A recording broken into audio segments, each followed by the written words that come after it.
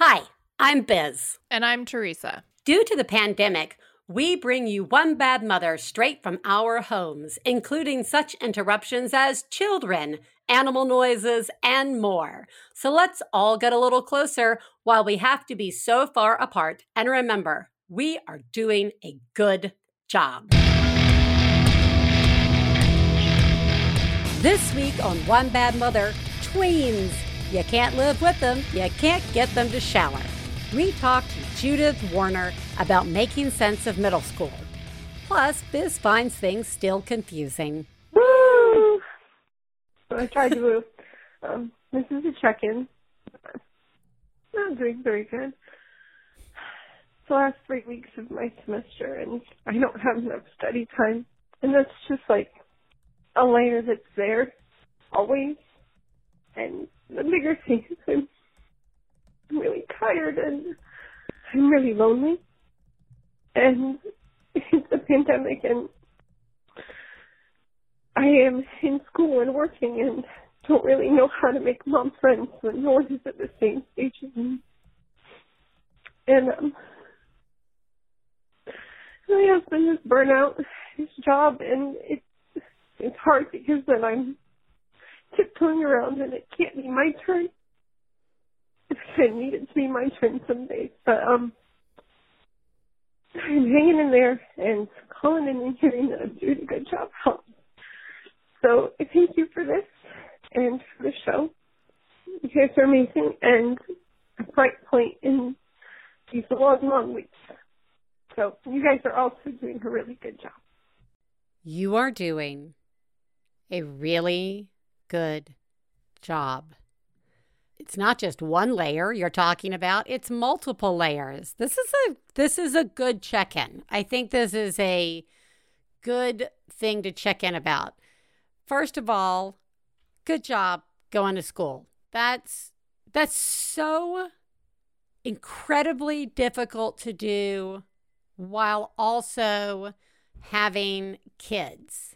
It's just not something I think that people focus on that much about, like how much juggling that actually is. And you are remarkable for doing that. And it's also really hard when a partner is, going through their own work-related burnout on top of everything else. But the thing I hear you say the most is when you need the time, when you need to have the day off, the attention, the focus. And you do deserve that. I sometimes wonder if we are really sitting in the knowledge that everything is more when there's like suddenly a kid in your house.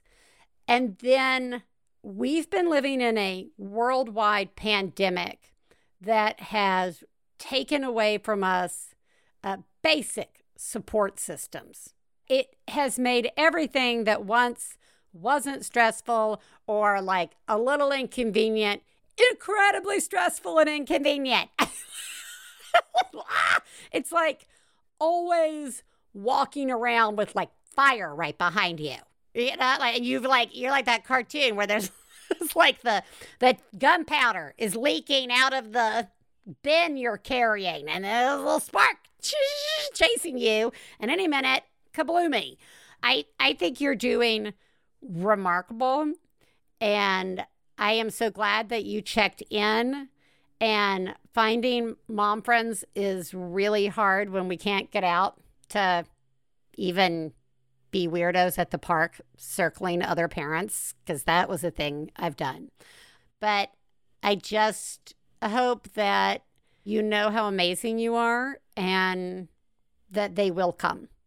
Those friends will come, and you are doing amazing. Also doing amazing are just everybody out there who is working to make this new life in pandemic times possible. We've been doing this, guys, for like over a year now. And so it can kind of sometimes feel like maybe we're done or maybe this is normal, but it's not. So I just want to say I still want to continue thanking the people who are just putting in so much extra right now. Everybody in the medical profession, you're amazing. You really are amazing. And again, I really want to focus on not just the amazing doctors and nurses, but the people who keep facilities clean. They are like, every time you get in an elevator, somebody was in there cleaning that to make sure it was safe. Now, look, they were always in there cleaning it, but now I feel like they deserve like serious, even more recognition because it's a matter of safety and health. And I think that's just remarkable.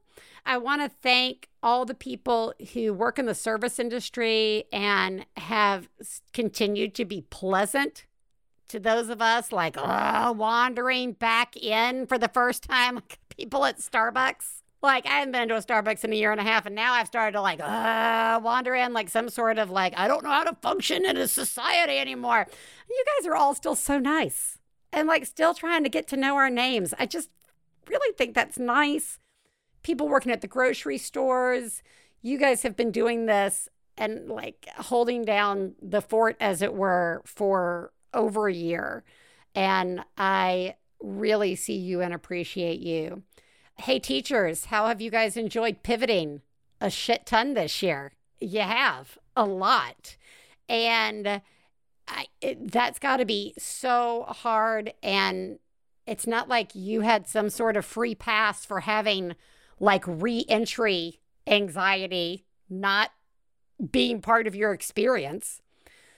I just want to say I see you. And now finally, I mean, there's so many people, but finally, I kind of want to focus on everybody who's been working so hard on vaccine rollout and making sure that it goes smoothly when people get their vaccines, as well as those who are working on extending help to other countries that really need vaccine support right now. So I see you and thank you.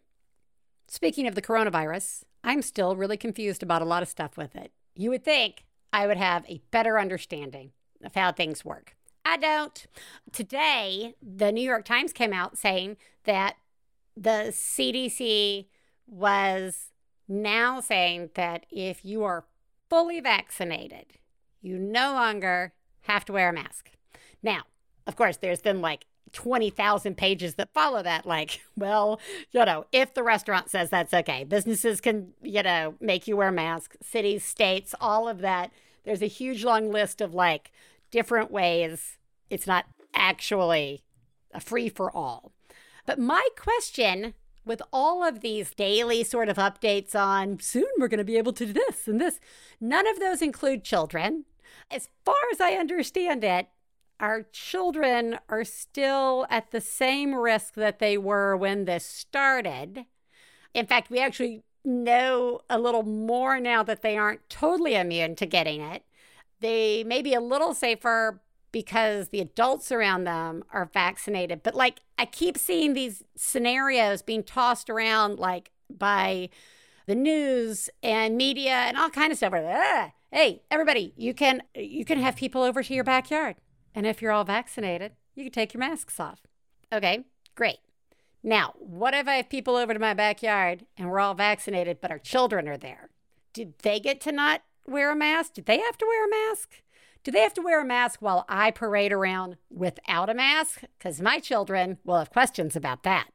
Should we keep wearing our masks? I mean, like, think about it. Like, all the teachers are vaccinated, so the kids go to school. Do the kids still wear masks? I don't know. And I feel like, once again, we are publicly making accommodations to make life great for some adults. Possibly some adults who don't have kids. I don't know, but there's still kids in the world. And they have adults that take care of them. And I just still feel like there's this gap.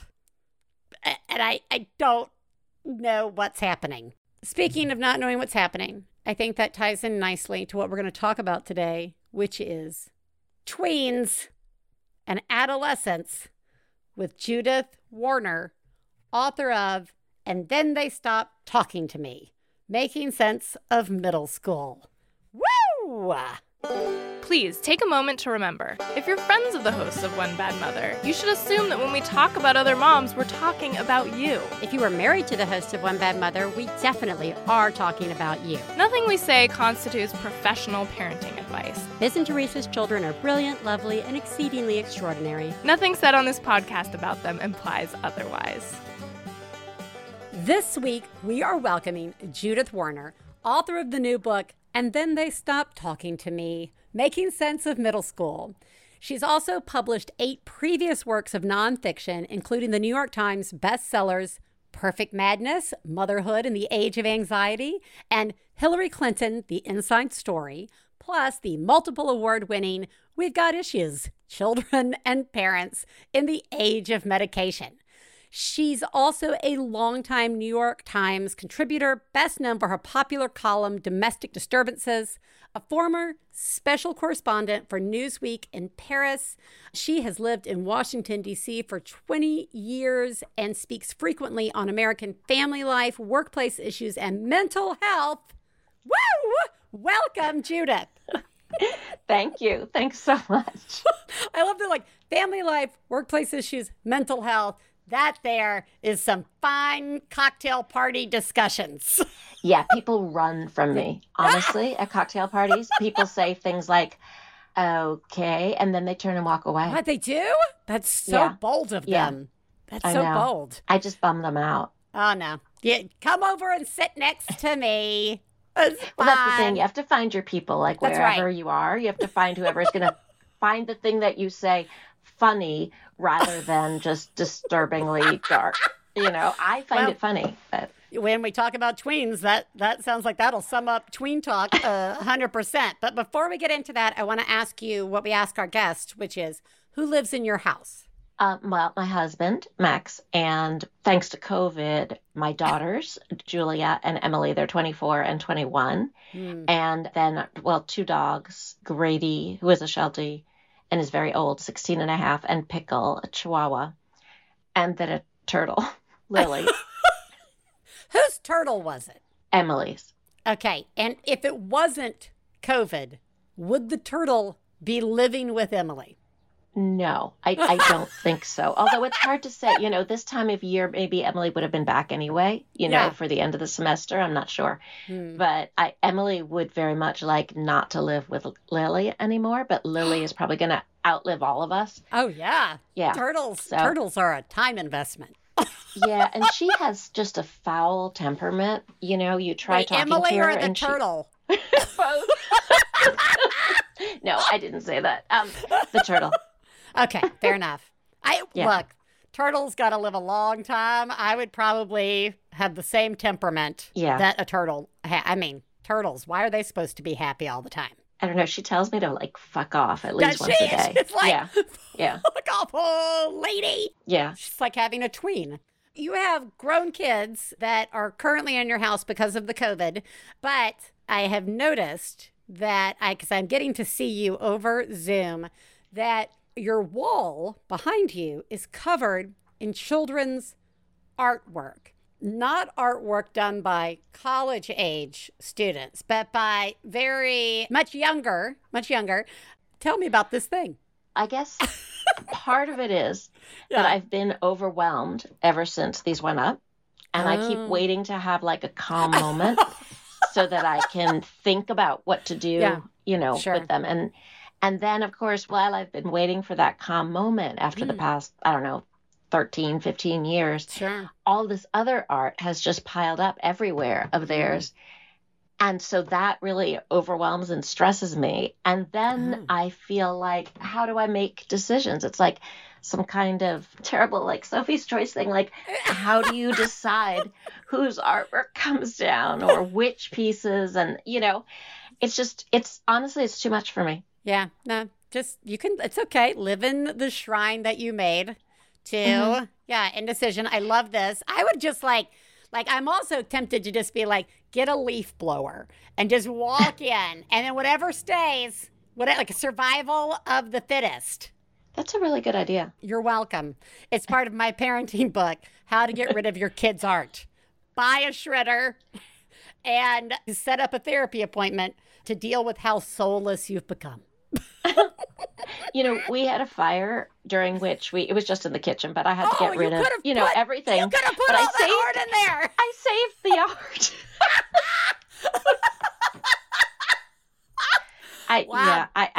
I don't know. That's telling. All right. Yeah.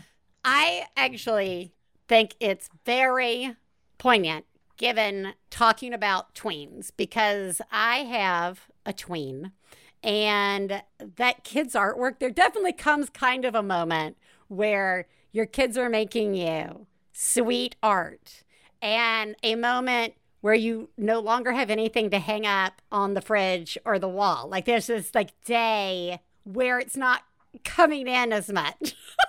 Like, in fact, maybe you're rooting through their room for some art. I'm just kidding. I'm not rooting through my children's room. I guess I want to start with just, when did you realize that sort of thing was happening in your house? Oh, probably you're saying it just now. I mean, I actually think that you hit the nail right on the head of why it's difficult to take the art down. Right? Mm-hmm. Because it marks the passage of time, because it marks their passage into adolescence and young adulthood. And all of that is so much more challenging, right, than the early childhood years. So there's a lot of that, probably not wanting to part with all that. But in terms of, it's funny, the parental mourning, nostalgia, sort of melancholic feeling that often accompanies their kids going into middle school, like getting to early adolescence. What you described, going from basically making you all this art with hearts all over it, to not making you art at all, and sort of reluctantly remembering Mother's Day or that kind of thing. It's well documented that that's a really, really difficult time for parents, and it's been remarked upon by psychologists, for a long time. And we don't tend to recognize it, though. Like, we don't talk about it. I don't remember anyone talking about it. I'm listening to you say that. Those words just came out of your mouth. But I can't think of that being something that's addressed. When I think middle school and growing into adolescence, I think a lot about the experiences that the child might be going through, but not I cannot believe I'm going to say this, because I always thought I would really look forward to these years, because hilarious. Somebody slam a door in my face, please. There is like a weird moment of sort of grief and it's really different for everybody. I've got friends who are experiencing it where I'm like, oh, that's weird. Like, I'm good with that, right? And it's almost like back at the beginning days where you're like, oh, your baby does that? Huh. Okay. It's there are a lot of things that become more and more tough. I actually was looking up, as you were speaking, I was getting up the manuscript of the book because there's this quote I love, but I couldn't remember. And it's 1994 that these child development experts, Reed Larson and Maurice Richards, called the switch the deflation of childhood happiness, which I think is such a great phrase, right? Oh, sorry. It is. No, I think it's beautiful. I think it's beautiful. It is. It is a great phrase. Is that in regards to the parents' view or the kids' view? Because for the kids, it's like, welcome the parents to the good. Because if I was a kid and heard that, I'd be like, thanks. No, I think that it's in the eyes of the parents. They see them going, from being these like happy-go-lucky kids, right, to sort of having the weight of the world on their shoulders, because they become so much more aware of what's going on around them. And then, of course, the social stuff ramps up, and that causes a lot of angst. And it's often really painful for the parents to see that. And it seems like sometimes it seems like something is really wrong, but it isn't necessarily. It's just that they're growing up, And I think if you have, no, I know, sorry. So I know this is why people run away from me, but no, it's good. I'm ready. I'm here. I'm looking at you. No, I see that. Yeah, no, but especially if you have like a super smiley child, it's a shock to see them become more serious. But I felt that very acutely with my older daughter. But then you think about like a teenager, an adult, who was walking around kind of goofy and smiley all the time wouldn't, that's not the way. That would also be weird. It is. Yeah, exactly. So I want to get more into what, like, some of the research you were doing in the book. But before I do that, I got to ask you, we haven't done this on the show in a really long time, but we used to sort of play this game of before kids, after kids, right? Like, I was really sure about a lot of things before kids got into my house, right? Like, I am never doing this, or I'm going to think this is so great, or they're going to love it when I play guitar, right? Like, all that stuff. And then you have kids and you're like, here is the iPad, and I just stop yelling at me about the guitar music. And right. So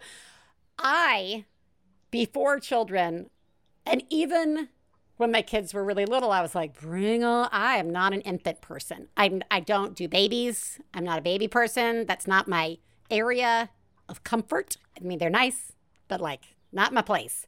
I was like, bring on the tween and teen years. I am so ready to watch some teen angst, to like all of this kind of stuff, like slam the door, call me horrible things, storm out. I can't wait.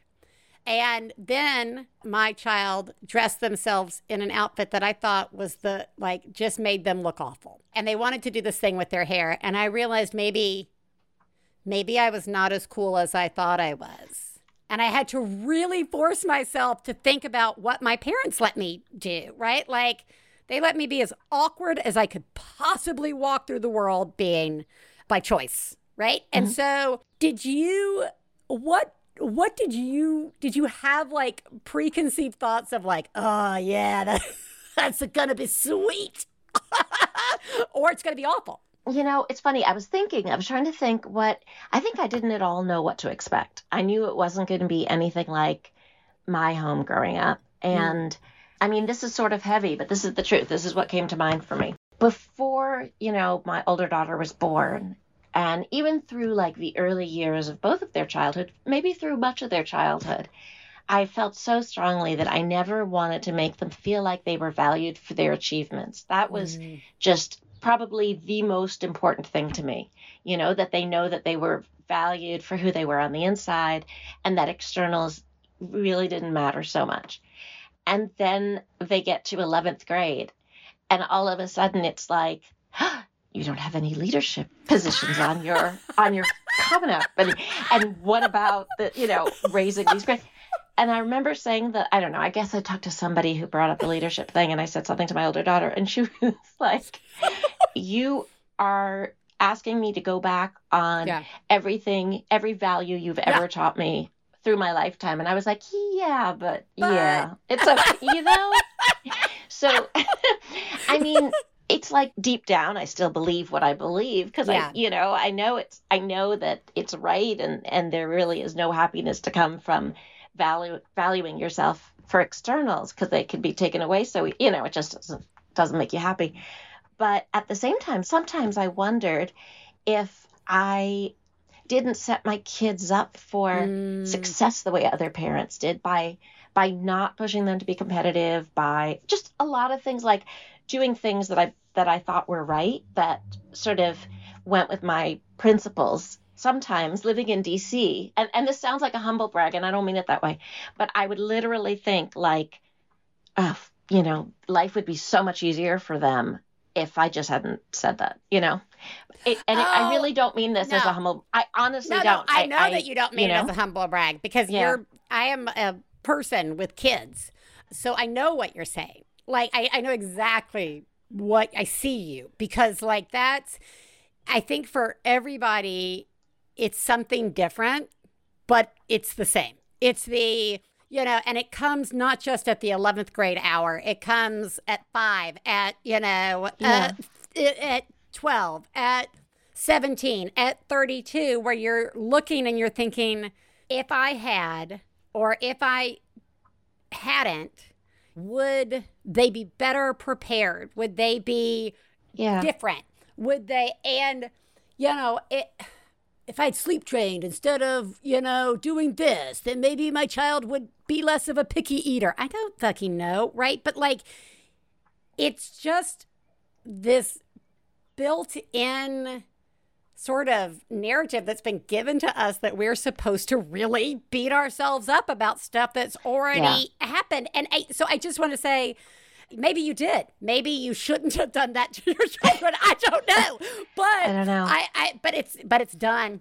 All we can do is what we think is best at the time. And this ties into the middle school thing so well. Because it does. Even, I'm thinking about it in terms of the middle school thing because I never thought of myself as weird. I always thought of myself as really pretty mainstream. Yeah. You could probably already disabuse me of that because the turtle talks to me, but I did. I never thought I was like in any way out there. And I realized in middle school, like when my daughters were in middle school and they weren't like everybody else. And like, I thought, oh my God, maybe I should have said more things like, well, what's everybody doing? Because I'm an only child. I was an only child. And I think when you're an only child, that's it. Very often you're like, yeah, exactly. No, you're in your head all the time. Yeah. So I did start thinking about this at that age because that's when you see the social hierarchies forming and everything.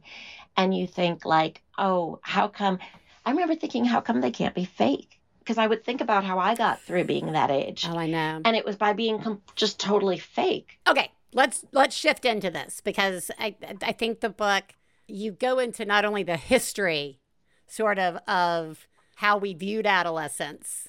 And I love that really it wasn't until recently in the grand scheme of things that we started actually trying to learn about like what was happening. And then it's almost at times less about what's happening to them and what's happening. I think about that sort of notion that, back in my day, we had it great. Or back in my day, we did, I used to walk to school when I was 2 years old. And I, like whatever. And look, I was such a great person. But I think like with adolescents, I don't ever want to be like, back in my day, we would get sent to work in factories when we turned 12 or get married. Like, that's not, like, I'm all right. Yeah. I understand we might have adjusted really far the other way as well, but it is about our experiences sometimes being placed on our kids. So that's a lot. Let's go back and start with sort of the history. Like, how does knowing the history of this help me not be super uncool in front of my kids' friends?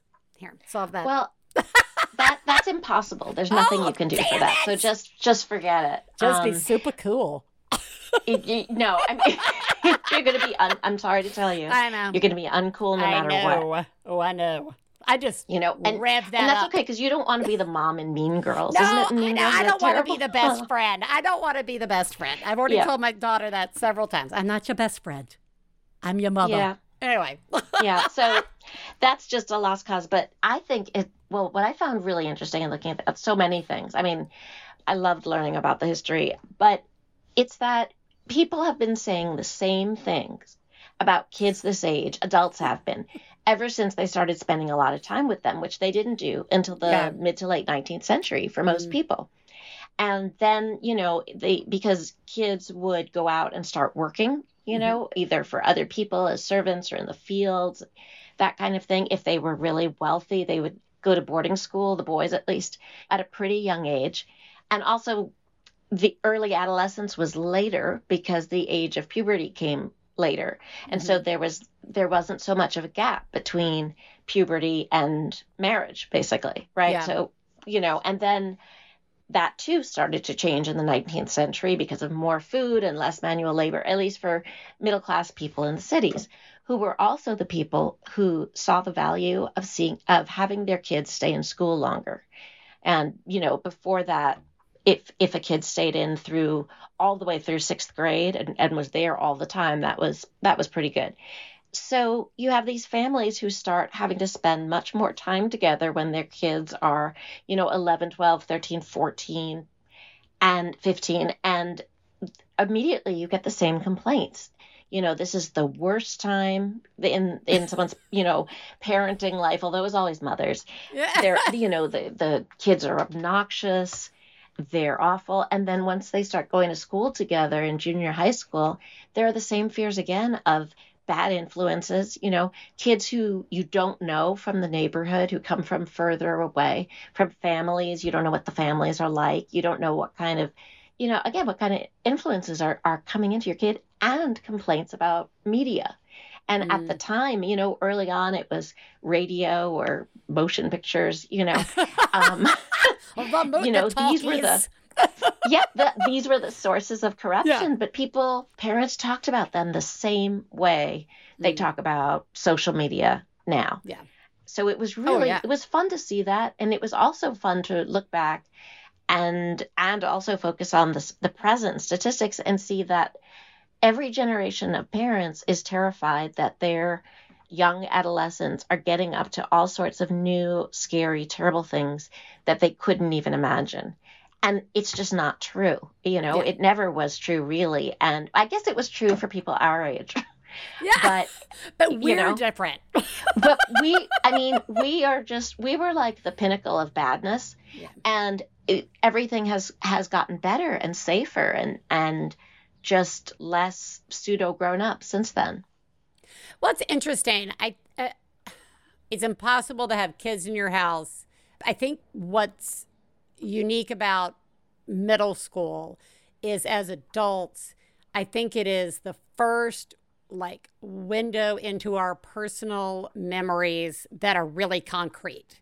I mean, now they may have been distorted with time, but I have vague notions of being 7 or in second grade or whatever. But middle school, I really remember more of the elements than I do anything else. So now that my child's entering that, I only see those things. And it's so funny because I was a good kid, but I was also a risk taker. And so I can remember doing things that I think, oh, Jesus, I hope my kids don't do that. Or if they do, God, I hope they have the sense to pick up the phone and call me, right? Or they know how to get home, on their own, right? Just whatever it is. I just hope they know. And of course, the only way they're going to know is if I tell them. But right. I think a product of our generation that I don't think was there before. When I was a kid, Judy Blume, that was about it.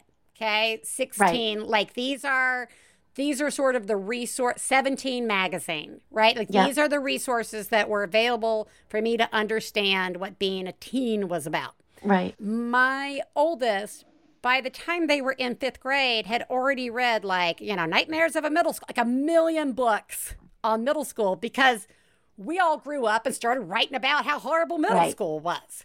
And every TV show is about horrible middle school. So my cat's always is it going to be, last night, literally we were sitting on the couch and they turned to me and say, am I going to be okay? Am I going to be okay? And I was like, just asking that question means you are going to be okay. Yeah. You are.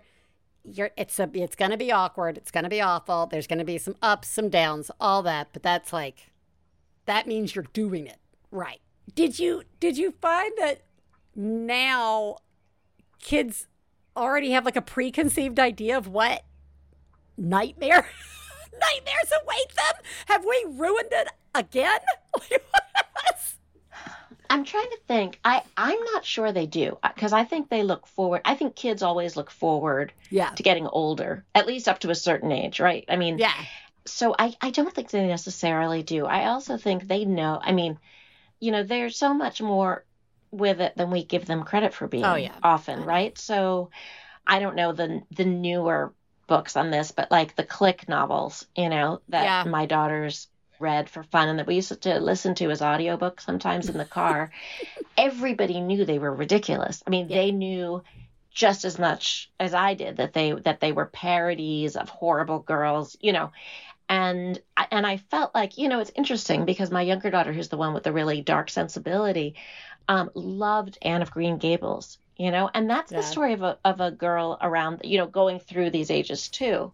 I think the problem is actually for us as adults. It's the eyes that we look at them with makes that, and we overreact, I think, as a result, because we remember what things felt like to us, and we assume it's going to feel the same way to them, we just sort of lose the distance. And that's too bad. I'm almost kind of mad that it doesn't feel the same way. Sometimes I'm like worried I'm going to be mad. I'm so glad. Right? Like, why are you not reacting the way that I reacted, for better or for worse? I'm so glad. Messed up.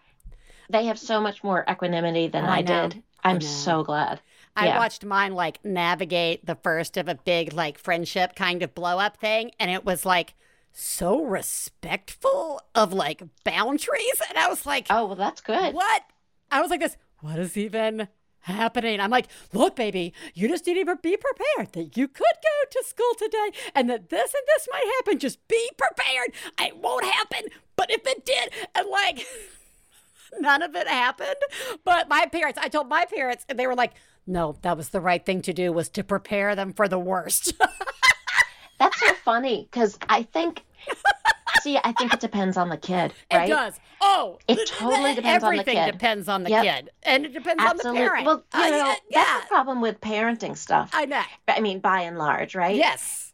And that's why, like, in the things that I write, I like to interview a lot of people and then have their stories be there and their voices, because at least that way, I feel like you're more likely to find something that speaks to you if you have a lot of different voices than when you have kind of one-size-fits-all ideas, because it just doesn't work like that. Well, I think what's also nice about how many voices you include in the book is that this sort of reminder that there is no one way to do it, but that does not mean we don't share commonalities, right? That there aren't things. So I would like to maybe wrap up on, what did you find that people found the hardest? Like, what did you find was the hardest thing? Definitely as parents, you mean? Not as middle schoolers not themselves. As kids, who cares? Yeah. As parents, watching their kids struggle socially, watching them go through a hard time socially, and especially if the kids got depressed or something like that, it's like agony, just agony. It's one thing to go through it yourself, and it is, horrifically painful at that age, but to have it happen to the person you love or the people you love the most in the world, that was the pain of it. And then also feeling so isolated with the pain, because people weren't really talking about that kind of thing. And parents at that age tend to really want to keep up a good face in a way that they don't when their kids are much, much younger, and there's more like solidarity around not sleeping or whatever. So, they end up feeling just alone and even maybe ashamed and wondering what's going on in other people's heads. And I think if the book can make people feel less isolated with their angst when they have kids that age, then I think that would be a great thing, because so many of us, I know, felt like that, when our kids went through middle school. Well, congratulations on getting out on the other side of it. Thank you. You did it. Your children are no longer adolescents. Yeah, but, writing the book allowed me to move on, period. Well, I was wondering that about I was holding that. on to. Yeah, I would imagine. It really did. Yeah, I would. Well, now you need to write a book about art on your wall and and choices you made that may affect your children as adults. So I look forward to those two books. Thank you. I don't think so. Thank you. All right, Judith, I appreciate you coming on so much. The book is it is helpful. It does help sort of ground you in, it's not just you. I think every stage of parenting has that moment of feeling completely alone. And while it may not be better or worse, it's different than whatever came before it. And it's nice to know that it's normal. So I will make sure that everybody knows where they can get the book and find out more about you. Thank you so much. You're doing a remarkable job, actually. You're just great. Thank you so much. It was so great talking to you. I really enjoyed it. And thank you for having me on and talking about the book. Absolutely. All right. Have a good day. You too.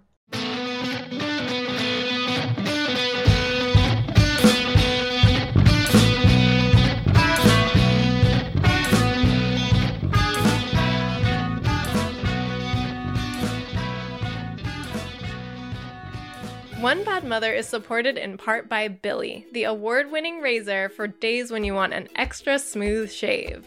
Well, everyone, it's summertime. Pandemic Yes. or no pandemic, it's time to expose ourselves. And if hair removal is your thing, Billy is the way to do it. Hair removal is my thing. Yeah. And sometimes there may have been a buildup of me not removing hair from my legs. And some razors I use, you just over and over and over again. But not with Billy. One and I am done. It's so nice and weird that I'm talking about how great a razor is, but I gotta tell you, it's the little things. And that razor makes shaving a pleasure. So, guys, get the best razor you'll ever own. Go to mybilly.com/mother. Look, it is just $9 to get your starter kit, plus free shipping always. You can go to mybilly.com/mother. That's spelled mybillie.com/mother. Hey, you know what it's time for? This week's Genius and Fails. This is the part of the show where we share our genius moment of the week, as well as our failures, and feel better about ourselves by hearing yours. You can share some of your own by calling 206-350-9485. That's 206-350-9485. Genius fail time. Ding dong, who's there? Teresa is here. It's so nice to see you. That was kind of like a knock-knock joke. Yep. But like our version. It's a ding dong joke. Yeah. That's our version. Our version. It's a ding-dong special. Ding. That's what my college band name was. Yeah. All right, Teresa, how are you? I'm fine. Yeah, I know. Yeah, Yeah. me too. We're fine. We're fine. We're fine. We're fine. With that said, Genius me. Wow. Oh my God. Oh my God. I saw what you did. Oh my God. I'm paying attention. Wow. You, Mom, are a genius. Oh my God, that's fucking genius. Okay. I'm so fine that it's been no problem at all to keep up with all the different stuff that all the three schools are trying to cram into the end of the school year, which I get. It's not their fault. They have to cram it in. How else are things going to function? One of the things that I really honestly did not do fine with was Oscar, my first grader's school, was having their spring fundraiser. And it's like a super cute little like pledge-a-thon to get out and get active. And you just set up your little page and you ask friends and family to donate and whatever. But it was one of the things like I've talked about before where I saw the emails and I just, it was at max capacity. I could not do it. And day after day, I was thinking to myself, this might be a thing that I just never do. I just never click the link. I just may never get to it. And we were deep into the week and Oscar said, there's a thing going on. I'm supposed to be. And I was like, oh yeah, we'll do that. But no, I was thinking to myself, well, we're never going to do that. Well, last night was Thursday night, the night before the last day of this. And you know what? I thought to myself, I'm going to just do it. I'm in under the wire here. I love this school. I care about this school. Even my bare minimum last 24 hours, last ditch effort to show up for this is meaningful. And I did it, and it did not take very much time. It probably took 10 minutes, and it felt so good. Oh. To not just let that pass by, but to actually just do something. Do a thing towards it. That actually is really genius. I mean, the genius is, even though it was like the last minute, saying, I'm going to still do this, right? Not beating yourself up, not like overthinking, just, you know what? I love the school. I want to support it. I'm just going to do it. I think it's really remarkable because lots of times I would have been like, well, I've just ruined that. Yeah.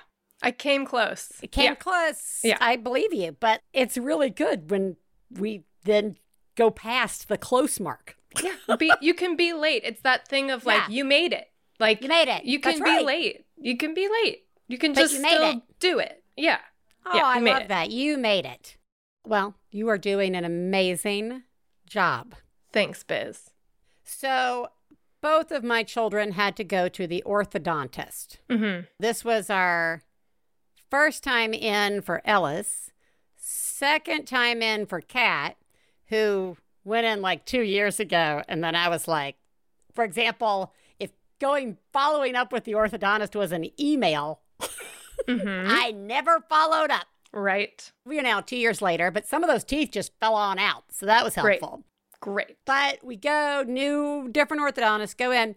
And the genius is I don't usually do the dental trips. That's usually something just early on. Stefan and I made an agreement. He would do all dental trips. But orthodontist, I was like, I could do this. You know, this is not, I can do orthodontist. Mm-hmm.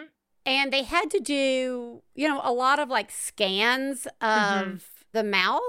And I just have to say, Ellis was so great. Wow. And on several occasions would say, I need a break. And the assistant who was doing the scans would say, okay. And he'd be like, yeah, I just need to take some breaths and catch my breath. And okay, I'm ready now. Right. And Amazing. he did this repeatedly. And that is like a skill that I want my kids to know. So important. It's and huge. I'm not sure that's one that I've talked a lot about with Ellis, but I've done it a lot with Kat. And I was just really happy to witness it. I'm going to take credit for it. Yeah. And what kind of sucks is that I can see the older place, like where Kat is now, where they just pretty much stayed silent through the whole thing, even though at one point they felt pressured. Yeah. Right. As opposed to when they were younger, they used to speak out. But now I think they didn't. So I'm like, as long as it's floating around in there somewhere. Mm-hmm. Right. So I'm taking credit for my children being able to communicate space that they advocating for themselves. Getting That's out of what their they're mouth. doing. Yes, they're advocating. It's they're self-advocacy. Yeah. Yes. It's so huge. Good job. Thank you. Hi, Biz. Hi, Teresa. I am calling with a genius moment. It is a very small genius moment, but I am proud of it, so I'm going to share it. This morning, I was getting ready for work, and I have a 20-month-old, and I try to keep him busy while I'm trying to finish getting ready is very difficult. So I asked him to put ice cubes into my tumbler for my cold brew. And he sat there and he put the ice cubes into my tumbler. The trick is that he licks every single one of them as he put it in. But that's okay. I think maybe pre-motherhood that might have bothered me, but anymore that's not really a thing. My grossometer doesn't work anymore. So anyways, I just thought I'd share. I'm doing a great job and so are you. Bye. It's less of a trick and more of your kids licking all your ice cubes. Yeah. But like I that think it's like congratulations overall. Right. I mean, the genius is you no longer get grossed out. And what that does is allows you to just move on in your day, right? Yeah. Like pre-kids, something might gross us out and we'd have to stop and redo and like be late and like prolong. And now it's just like lick 'em and stick 'em. Yeah. And It's fine. Yeah, I love this. Plus is toddlers. I mean, toddlers' spit is like, they're just so cute and little. I don't know. It's toddler spit's like fairy juice. It is. It absolutely is. Good job. Yeah, good job. Wherever fairy juice comes from. Failures. Fail, fail, fail, fail. You suck. Teresa, fail me, Teresa. Okay, there's parts to this, but essentially the kids were into Bionicles for a time. Mm-hmm. We got a couple Bionicles. I think we maybe had 3 total. This was years ago. Yeah. and when they were like a little too young for Bionicles, but they wanted them so bad. Oh, yeah. And then they forgot about Bionicles and they didn't care. And then the Bionicles that we had kind of fell apart or got mixed in with the Legos or got mixed in with this and that. And they made no sense anymore. And periodically, I would just find like a chunk of Bionicle parts. And guess where I threw it? Trash. Yeah, threw it in the trash. So cut to today, we still have a few Bionicle pieces floating around, and now my kids are back into Bionicles. But now Bionicles cost $1 million. You Ding can't dong. get them anymore. Ding dong. Guess who's back? Bionicles. I mean, it's... Oh. I'm so annoyed Yeah. that I didn't keep them, because now it's like I'm looking at eBay, and the used ones are worth so much money. What? Yeah, What's a fucking Bionicle? I know, it's a Bionicle. What? I know, I don't understand it either. I really thought it was like such a disposable thing that Yeah. like it would just always be easy to get. Not Yeah. right now. It's like cryptocurrency. Yeah. Wow. Wow. Well, I hope you just told them they got to be around here somewhere. Totally. That's absolutely what I told them. I guess they'll turn show up. Sometime. I don't know. Keep better track of your toys. Well, Teresa,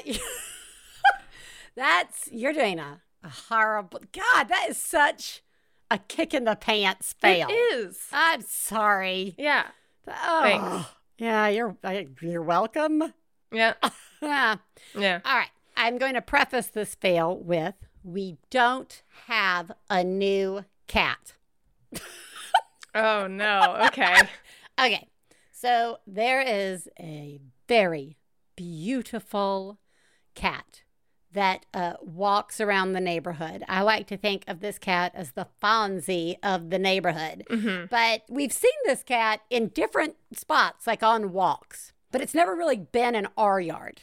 Okay. Well, 3 days ago, it started hanging out, not only in our yard, but like on our porch. Ooh. And it is a very nice baby. It is a good baby. And loves the like, let me show you my belly, clearly friendly with humans. And the kids are like, go Yeah. the cat. I'm like, look, Yeah. we've seen this cat all over the neighborhood. I am sure that this cat belongs to somebody. Yeah. It had a flea collar on.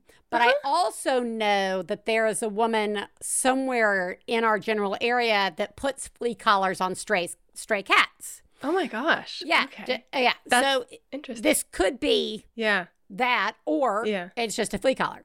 I sent it to the neighbors that I knew saying, have you seen this cat? You know whose cat this is?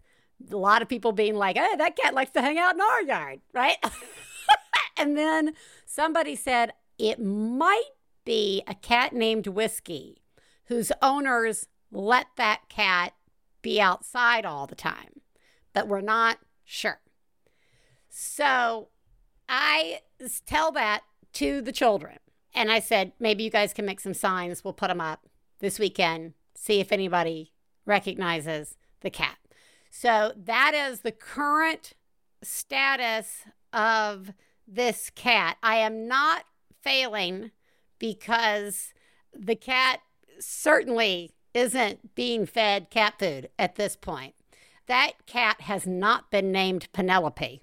Oh, my God. That is for sure. That cat is not getting a water bowl. That cat has not walked up to our side door and gone, meow. We do not have a new cat. Wow. Yep. I just don't This even want is to. next level. I don't even want to identify this as a fail or anything. I'm just going to say this goes in a new special category called we do not have a new cat named Penelope who is getting fed twice a day and hangs out all day. In fact, he could be outside my window right now. Wow. Not our cat. This Not- is really something else. You're welcome, everybody. This this is something. Hi, this is Raphael. I'm calling because this afternoon I decided to take my kids to the park. We'd been inside the house for about 3 or 4 days straight without leaving the house, so I decided we're going to the park. The kids were fighting it. They didn't really want to go. So I had to bribe them, okay, we'll have popsicles at home after we get back from the park. So finally get them to go to the park, get there. We're at the park. Within the first minute, my kids see some grass, and they say, oh, can we go run in the grass, kind of taller grass? And I say, sure, go run in the grass. They run in the grass, and my 5-year-old, he's wearing shorts, and he starts crying and rubbing his leg and say they itch. And so I take him out of the grass and say, don't worry, you're fine. He says he wants to go home. His legs are itchy. And I said, you're fine. Let's go do something else. Let's go look at some flowers or something. You're fine. You're fine. He keeps complaining. Finally, I look at his legs, and he's got these red bumps like hives all over his legs. Turns out that I think the tall grass was stinging nettle, which can give you hives. So we went home. He's fine. Threw him in the shower, cleaned him off, put some cream on his legs, and he's fine. But wasn't quite exactly what I planned for our afternoon out. So anyway, I feel kind of defeated, but you're doing a good job, and overall, so am I. Thank you. Thanks for the show. Bye. Oh, that sucks. It really, really sucks. I'm impressed with your level of acceptance. Yeah, and like I am too. Not catastrophizing this situation, because it does really kind of feel like when you're going on 3 or 4 days at home and it takes a bribe to go to the park. Yeah, this really does feel like a fiasco.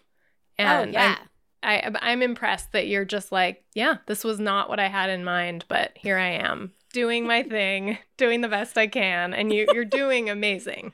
Yeah, you actually are. I feel like there's a topic somewhere in there of, it's fine. Oh, I know. It's fine. Like, it'll be fine.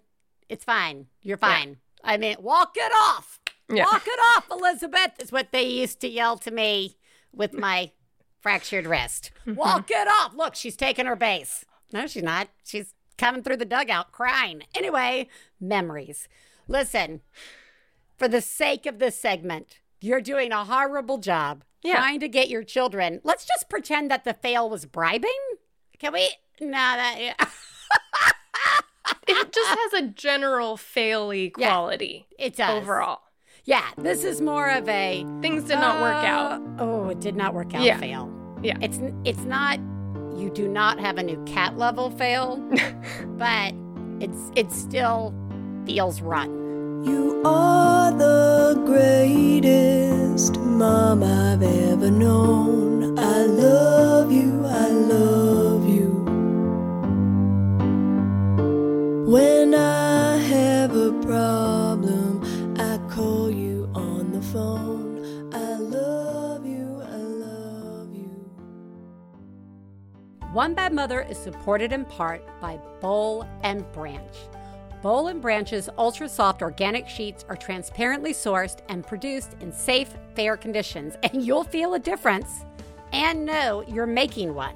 I feel like as I've gotten older, I care so much more about my bedding and my bed than ever before. Boll and Branch make truly soft, comfortable, amazing sheets.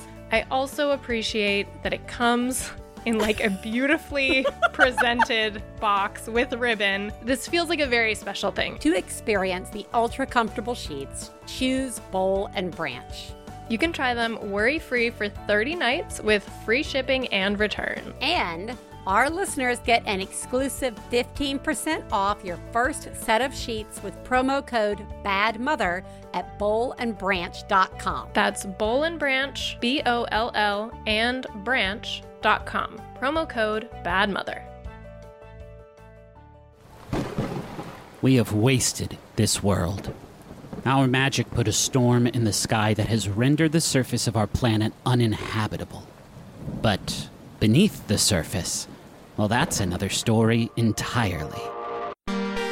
In a city built leagues below the apocalypse, survivors of the storm forge paths through a strange new world. Some seek salvation for their homeland above. Others seek to chart the vast undersea expanse outside the city's walls. And others still seek, what else? Fortune and glory. Dive into the Ether Sea, the latest campaign from the Adventure Zone, every other Thursday on MaximumFun.org or wherever you listen to podcasts. The 2021 pin sale has begun. Thank you so much to everyone who participated in the Max Fun Drive. This is the last year for a while that we'll be doing pins for Max Fun Drive, and the 5th year that we'll be selling pins and donating all proceeds to charity.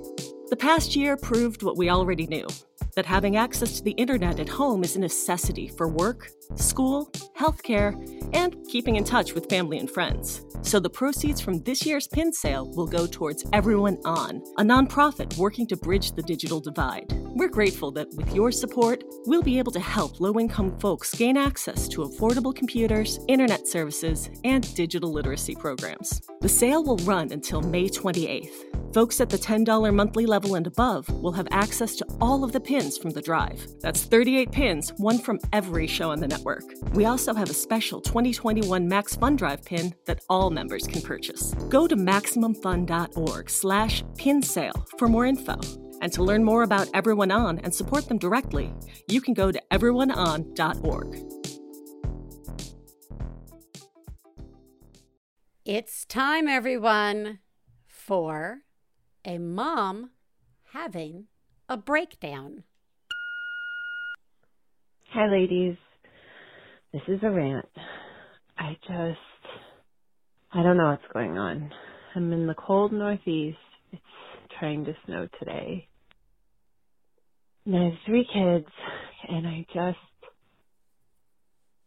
feel like I haven't had it in me for a while now. And I don't know, I'm feeling kind of lost. I made them cry because I yelled at them that I think I'm raising terrible people. And that's what scares me the most when they don't listen, is that I'm afraid they're going to grow up to be terrible people. And that made the 8-year-old burst into tears. And I just was like, I'm sorry. I shouldn't have said that. That wasn't very nice. I'm just scared. I'm scared. This is hard parenting. But I just feel myself radiating so much negativity. And I don't want them to pick up on that and feel that too. And I don't want to feel it. But I just don't know. It's just the same old thing. Fuck this pandemic. That's it. Thank you. Bye. Oh, man. You're doing a great job. And Teresa and I are both like kind of doing the head nodding, like we really see you. There's a couple of things happening here. One, you're done. Your bucket is way full. Any little thing that gets poured into that bucket, it makes the whole thing tip out. We can't get better, or whatever the fuck better means, but I can't think of a better word for it. If we're constantly in a state of tipping, filling, like you never get it down to empty, you never even get it to manageable where you can handle things as they come in. Right now, it's this place where everything that gets added on or any new thing that you have to run into is just, there's no space for it. That leads to the...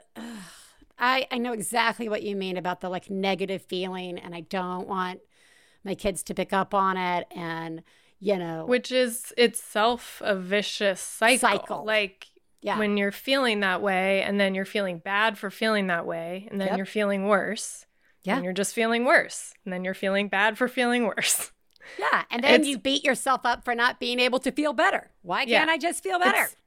There's a certain point where, I mean, you're doing so much and you're doing all you can do. I feel like we're so used to just being better and taking on more and doing a better job when we're like, at a certain point, what we really need is support.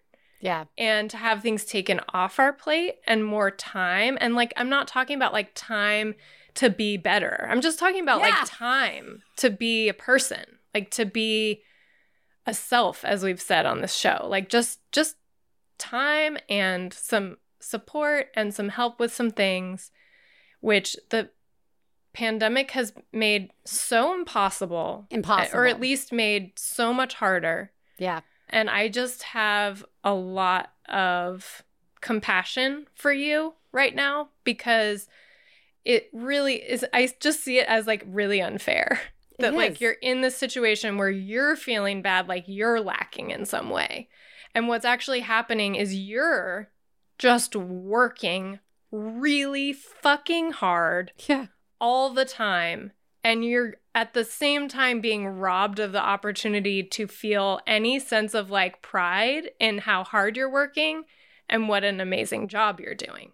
Yeah. Can we get that on a t-shirt? Because that is super fucking accurate. I know the sensation of feeling bad at like snapping or yelling at the kids. Again, a whole nother topic could be I'm raising monsters, right? Like this notion of I panic with that same thought lots of times for a variety of reasons. Either the kids do something, say something, don't do something, don't say something. And then a week later, they're great. And I'm like, they're going to be president. You know what I mean? And then the next week, I'm like, oh, well.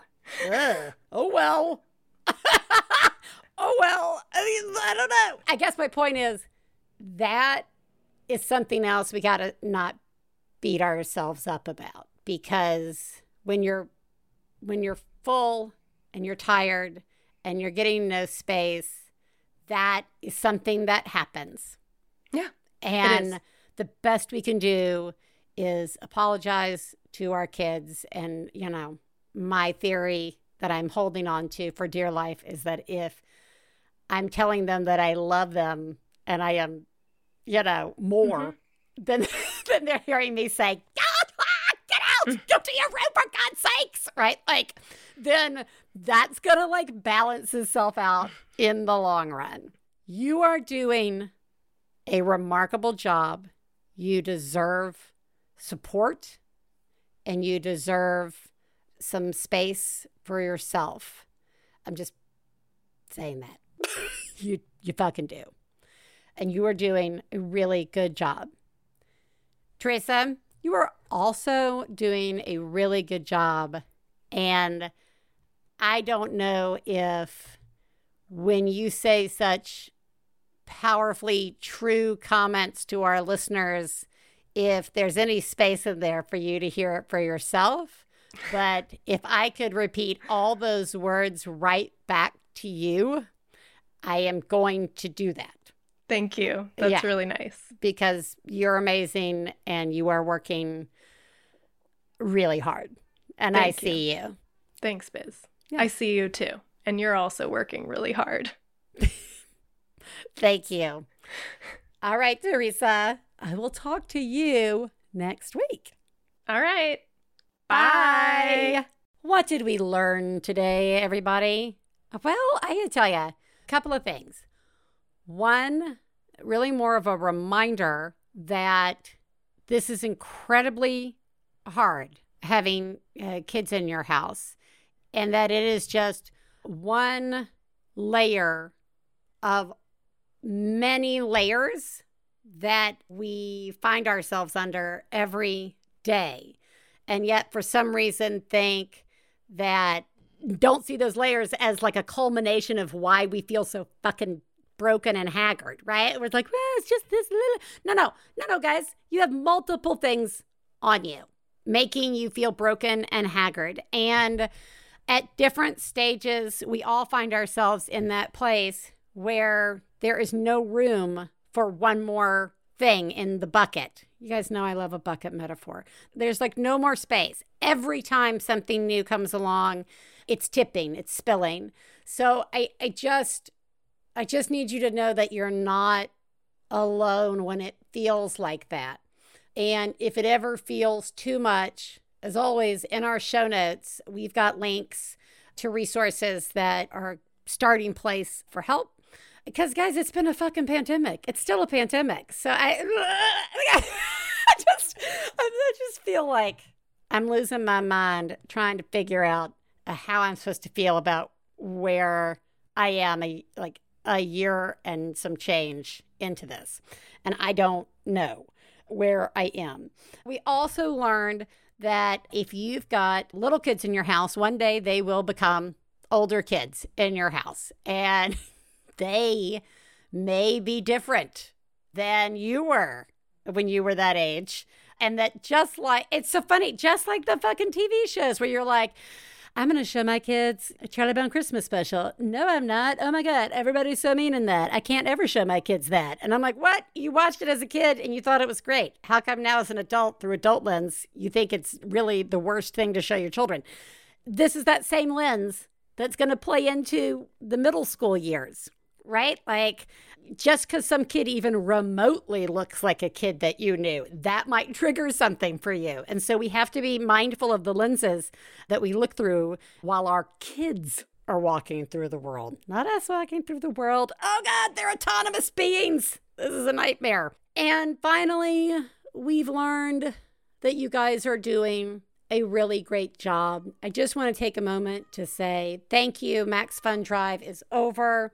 We had a remarkable turnout of new, upgrading, and boosting members to support the show and make the show happen. And as always, just a huge thank you to those who have been supporting us for years, for 8 years, for 5 years, for 1 year.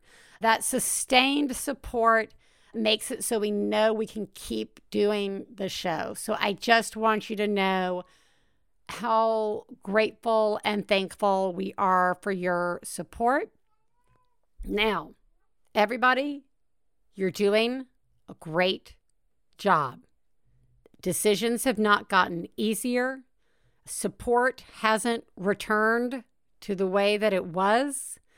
School and childcare, those are still kind of a crapshoot with what's happening and is available to you. And again, we never know what somebody else is just coming from or going through. And to give them and ourselves a little space and a little grace to not be our best all the time. Okay, we don't have to be. You're all doing a great job, and I will talk to you next week. Bye.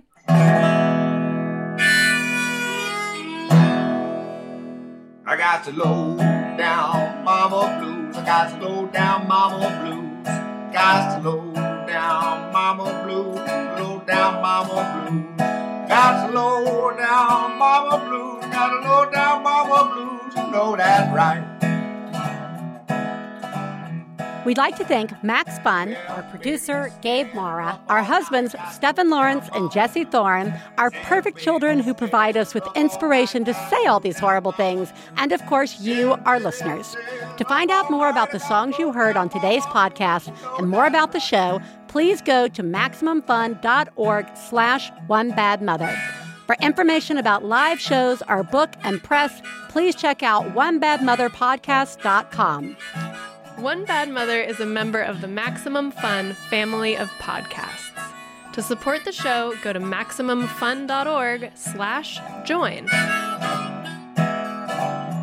Well, Daddy and baby fussing fight, got low down mama blue. Oh, said Daddy and baby fussing fight, got low down mama blue. MaximumFun.org. Comedy and culture. Artist owned. Audience supported.